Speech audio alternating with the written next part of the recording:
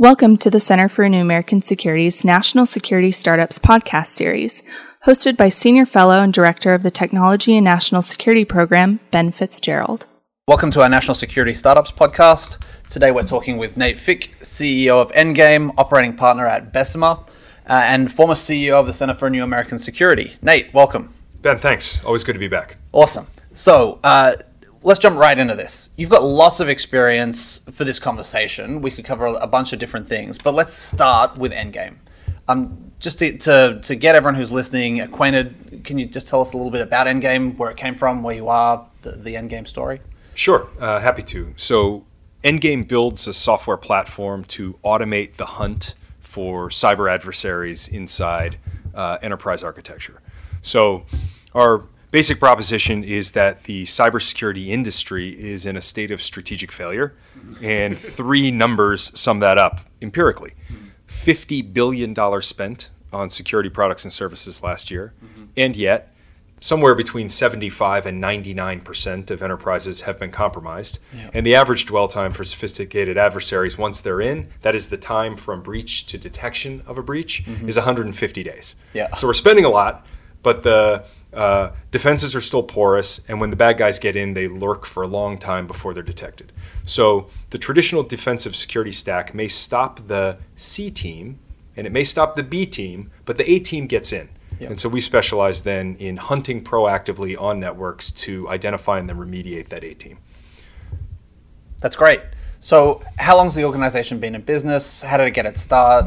What's the background? So the company was started by the senior team from a company called Internet Security Systems. They sold ISS to IBM in 2007 and shortly thereafter started Endgame.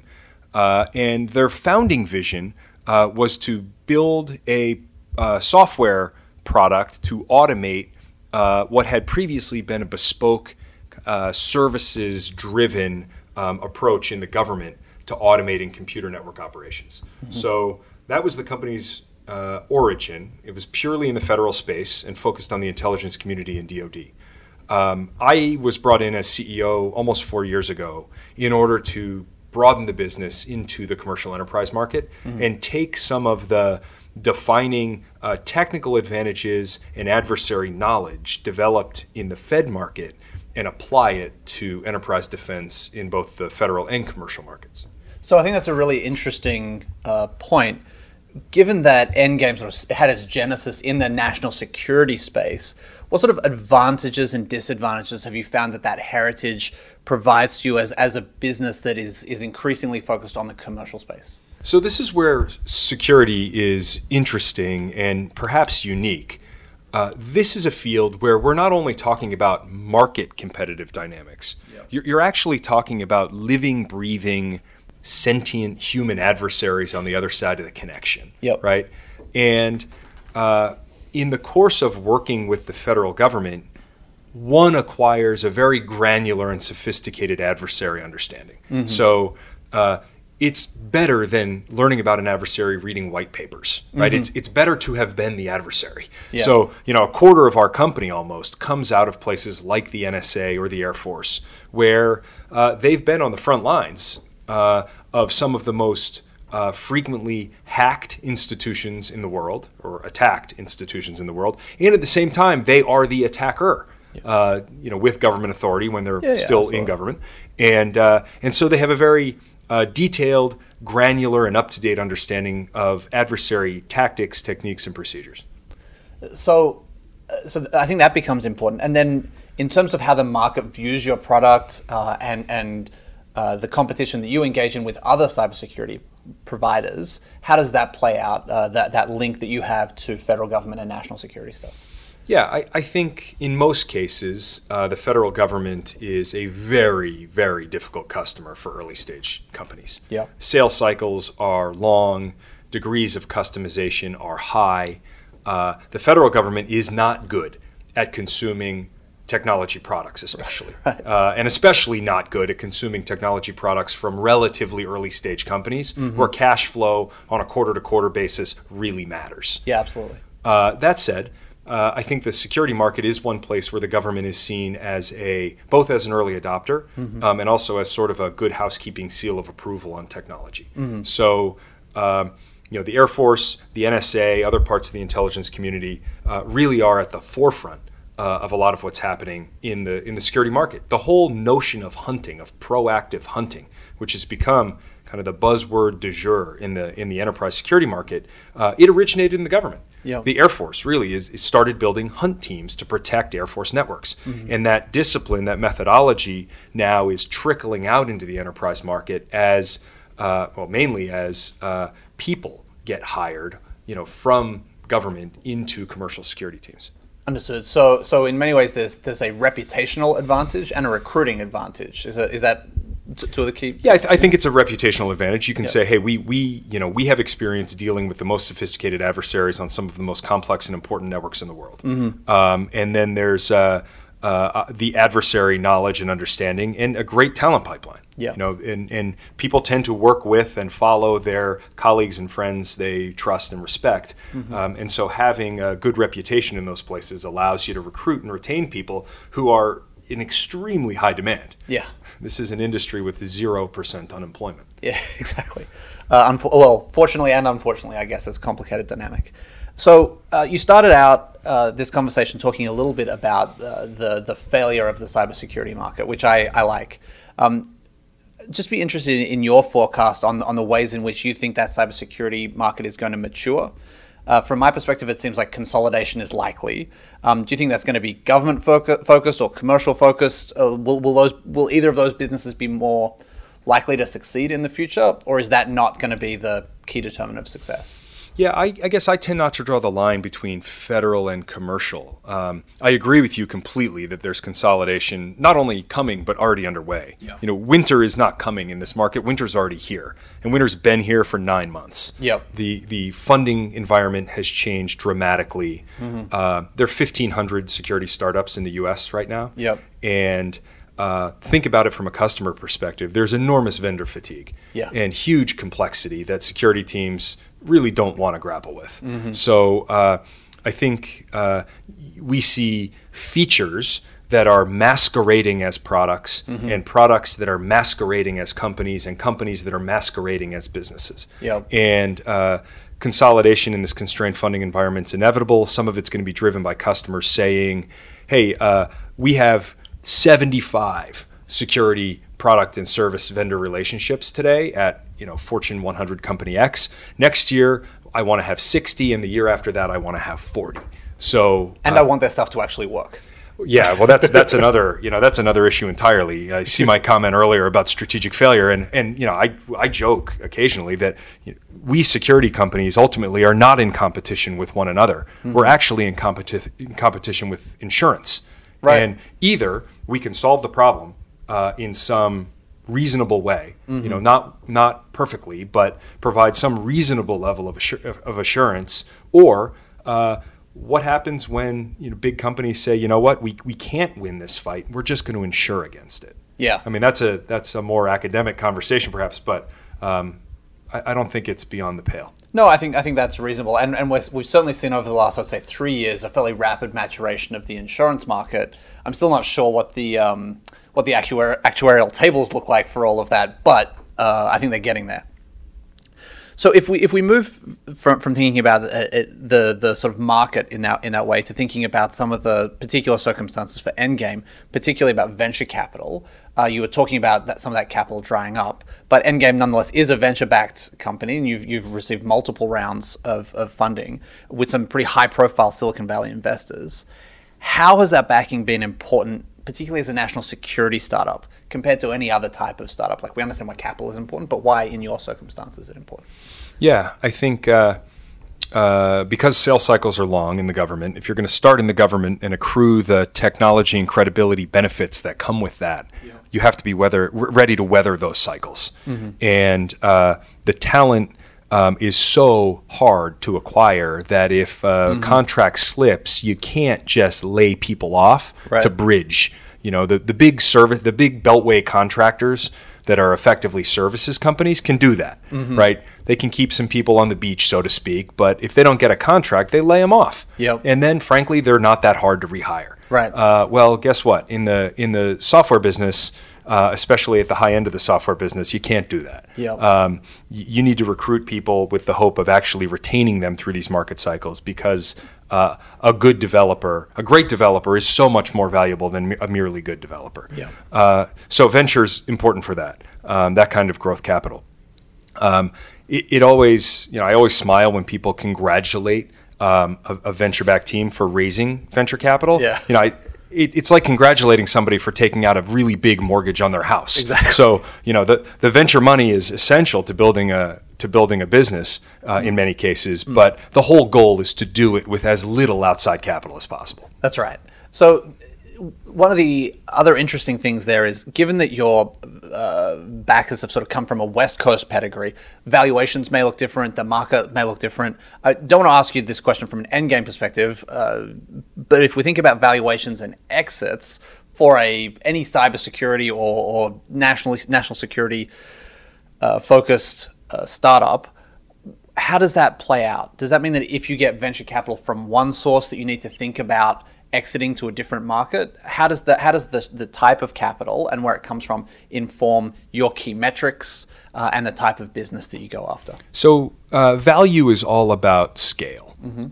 It's really about whether you can scale a business's top line without scaling its cost structure at the same rate. Right? Yep. How can you drive the wedge between the money you bring in and the money you spend? Yeah. Speaking as someone who used to run a services company, I'm painfully familiar with not being able to do that. Yes. So yes, and once again, I would not draw the line so much between federal and commercial as I would between products and services. Yes. Now the two are correlated in the sense that the government, despite its best efforts in the security business, tends to be a consumer of services. Yep. And the quote-unquote products it buys are often highly bespoke, customized products. Yep. And that's okay, because as citizens, it's okay to have the government spending a lot of money to solve a corner case problem. Yep. Commercial enterprises tend not to do that, right? Yep. So the question of scale and valuation is really about building something that is repeatable. Can you build a software product that you can sell in more or less identical form across many customers? Or do you need to hire a lot of expensive people to customize and deploy and maintain each new instance? So commercial enterprises, you can typically build one product and sell it to a bunch of people. Yep. If you can do that in the government, then you also would get a product return evaluation. So, product multiples are somewhere between 6 and 10 times revenue, depending on growth rate. Yep. Services tend to be closer to 1x. Yep. So as a CEO making investment decisions, right, am I going to put the incremental dollar into services, or am I going to put the incremental dollar into product? In most cases, we try to put it into product. Exactly right. And so then when we look at the expectations from capital partners, especially those more familiar with products, rather than the traditional sources for funding for defense businesses, as long as you can show a pathway to a scalable product, you think that will be a relationship that can work. It's just going to be an issue of if you are getting capital which is expecting product returns and you're running a services business and you haven't been able to articulate that, you're potentially in a world of hurt. Yeah, you need to make that choice right up front. And I think it's extremely hard to do both things under one roof. To what extent do you think that the customers in the defense or national security space understand that dynamic or are amenable to more of a product development focus? With some beautiful exceptions, I would say that most government customers simply don't understand that dynamic. Yep. They do not understand that a quarter's end is more than just an accounting technicality. Right. Right. That if you want early stage companies to be your partners over time, building the sort of innovative technologies that you can't build yourself and you can't rely on big incumbent services companies to build for you, then you better learn to work with them, or else they're not going to be there. They will exit your market and go to the market where they can win. That's right. And and we're seeing this in all sorts of other areas in the national security space, where the businesses that are left either don't have sufficient revenue opportunities or scale to succeed, or you just don't have the best businesses left.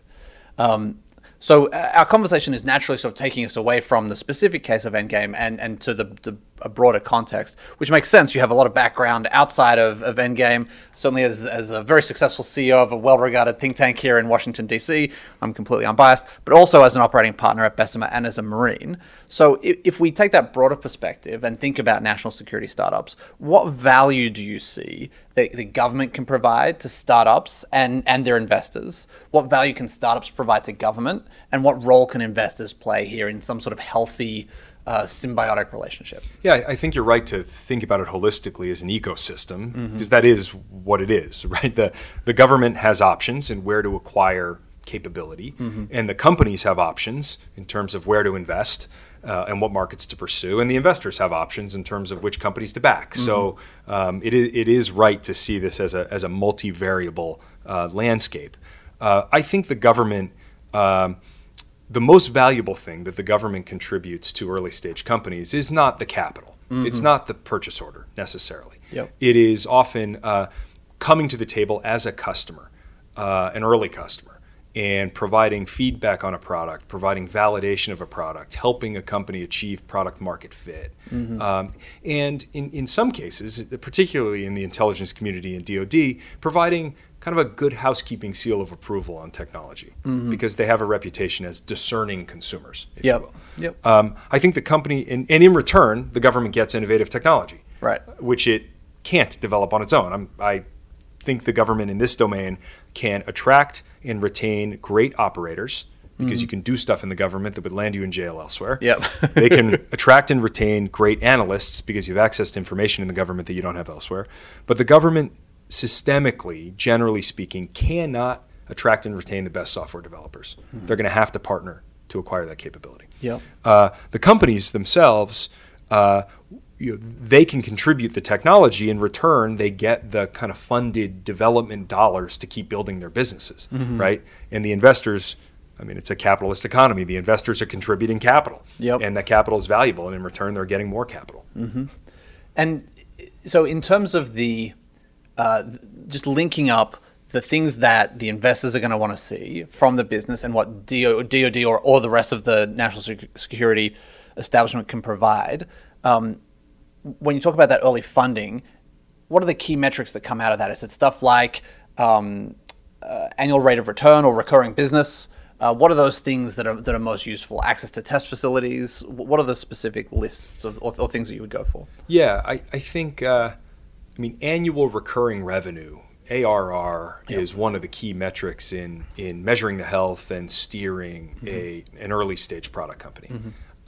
Multi-year commitments are worth a ton. The out-year dollar is worth a lot in terms of planning value. So we, and I don't think we're at all unique, are highly incentivized to discount deeply for a multi-year engagement, because it allows us to plan and to invest in a partner relationship over a longer period of time. And I would assume also that your investors and potential future investors would see a higher potential multiple based on those metrics. So it's actually giving you the opportunity to scale your business, not just in terms of product sales, but in terms of your broader ecosystem. Sure, you're putting the building blocks together for this year's budget, but also for out-year budgets.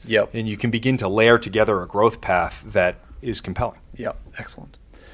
So what are the things that you think that, whether it's the Department of Defense specifically or other people in the security governmental space, need to do to improve collaboration with startups and draw more startups into their orbit?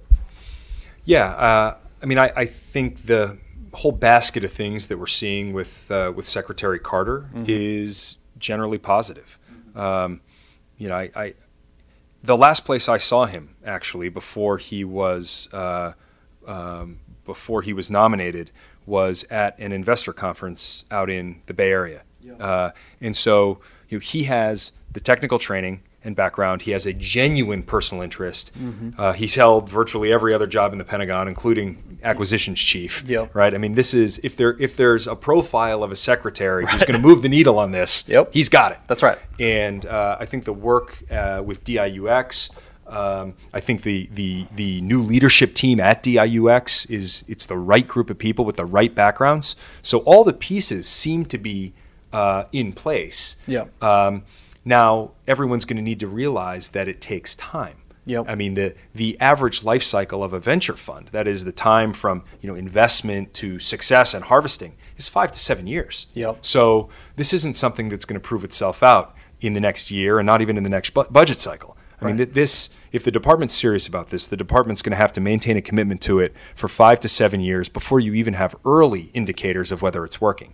And the second thing is the department's going to have to be willing to lose taxpayer dollars. This is venture. This isn't T-bills.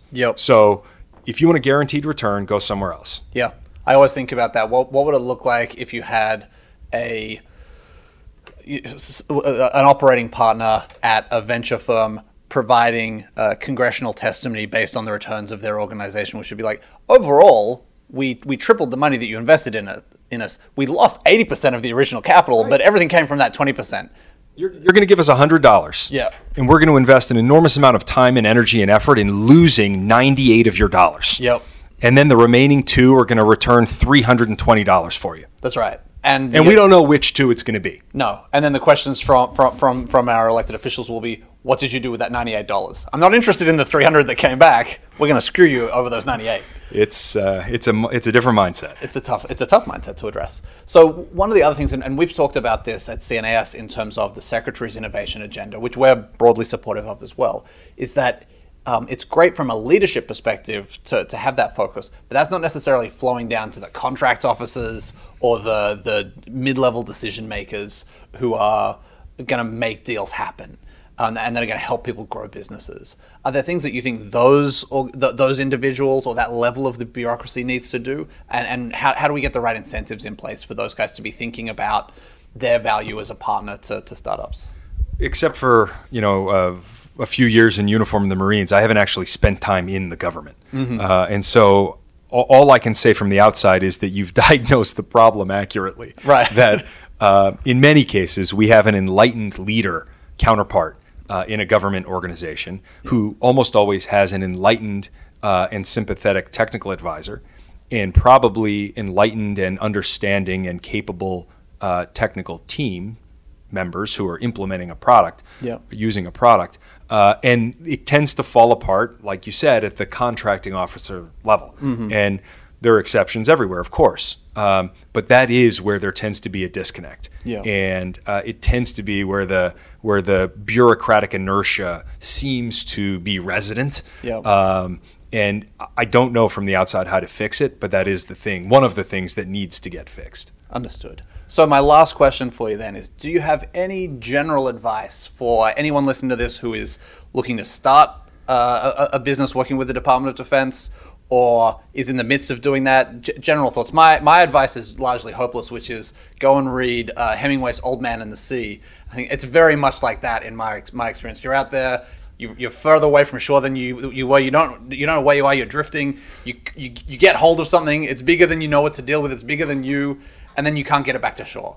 And then you wonder who you are and why you were there in the first place. Not great advice. Do you have something better? I actually think it's great advice, and maybe I'll reply with more contemporary literary advice. I love Ben Horowitz's book, The Hard Thing About Hard Things. And there's a section in there where he talks about the struggle. And the struggle is defined as that time when everyone thinks you're an idiot and no one will fire you. Just get used to that. And no one cares. No one cares about your struggle. That was a bit that always stuck with me in that as well. So true. Well, that's a really uplifting, positive note to end on. Thanks, Nate. But seriously, thank you for some deep insights and some interesting perspective in a very practical way. Thanks for joining us. Glad to be here. Thank you. To hear more from the National Security Startups series, go to startups.cnas.org or search for CNAS on iTunes or SoundCloud.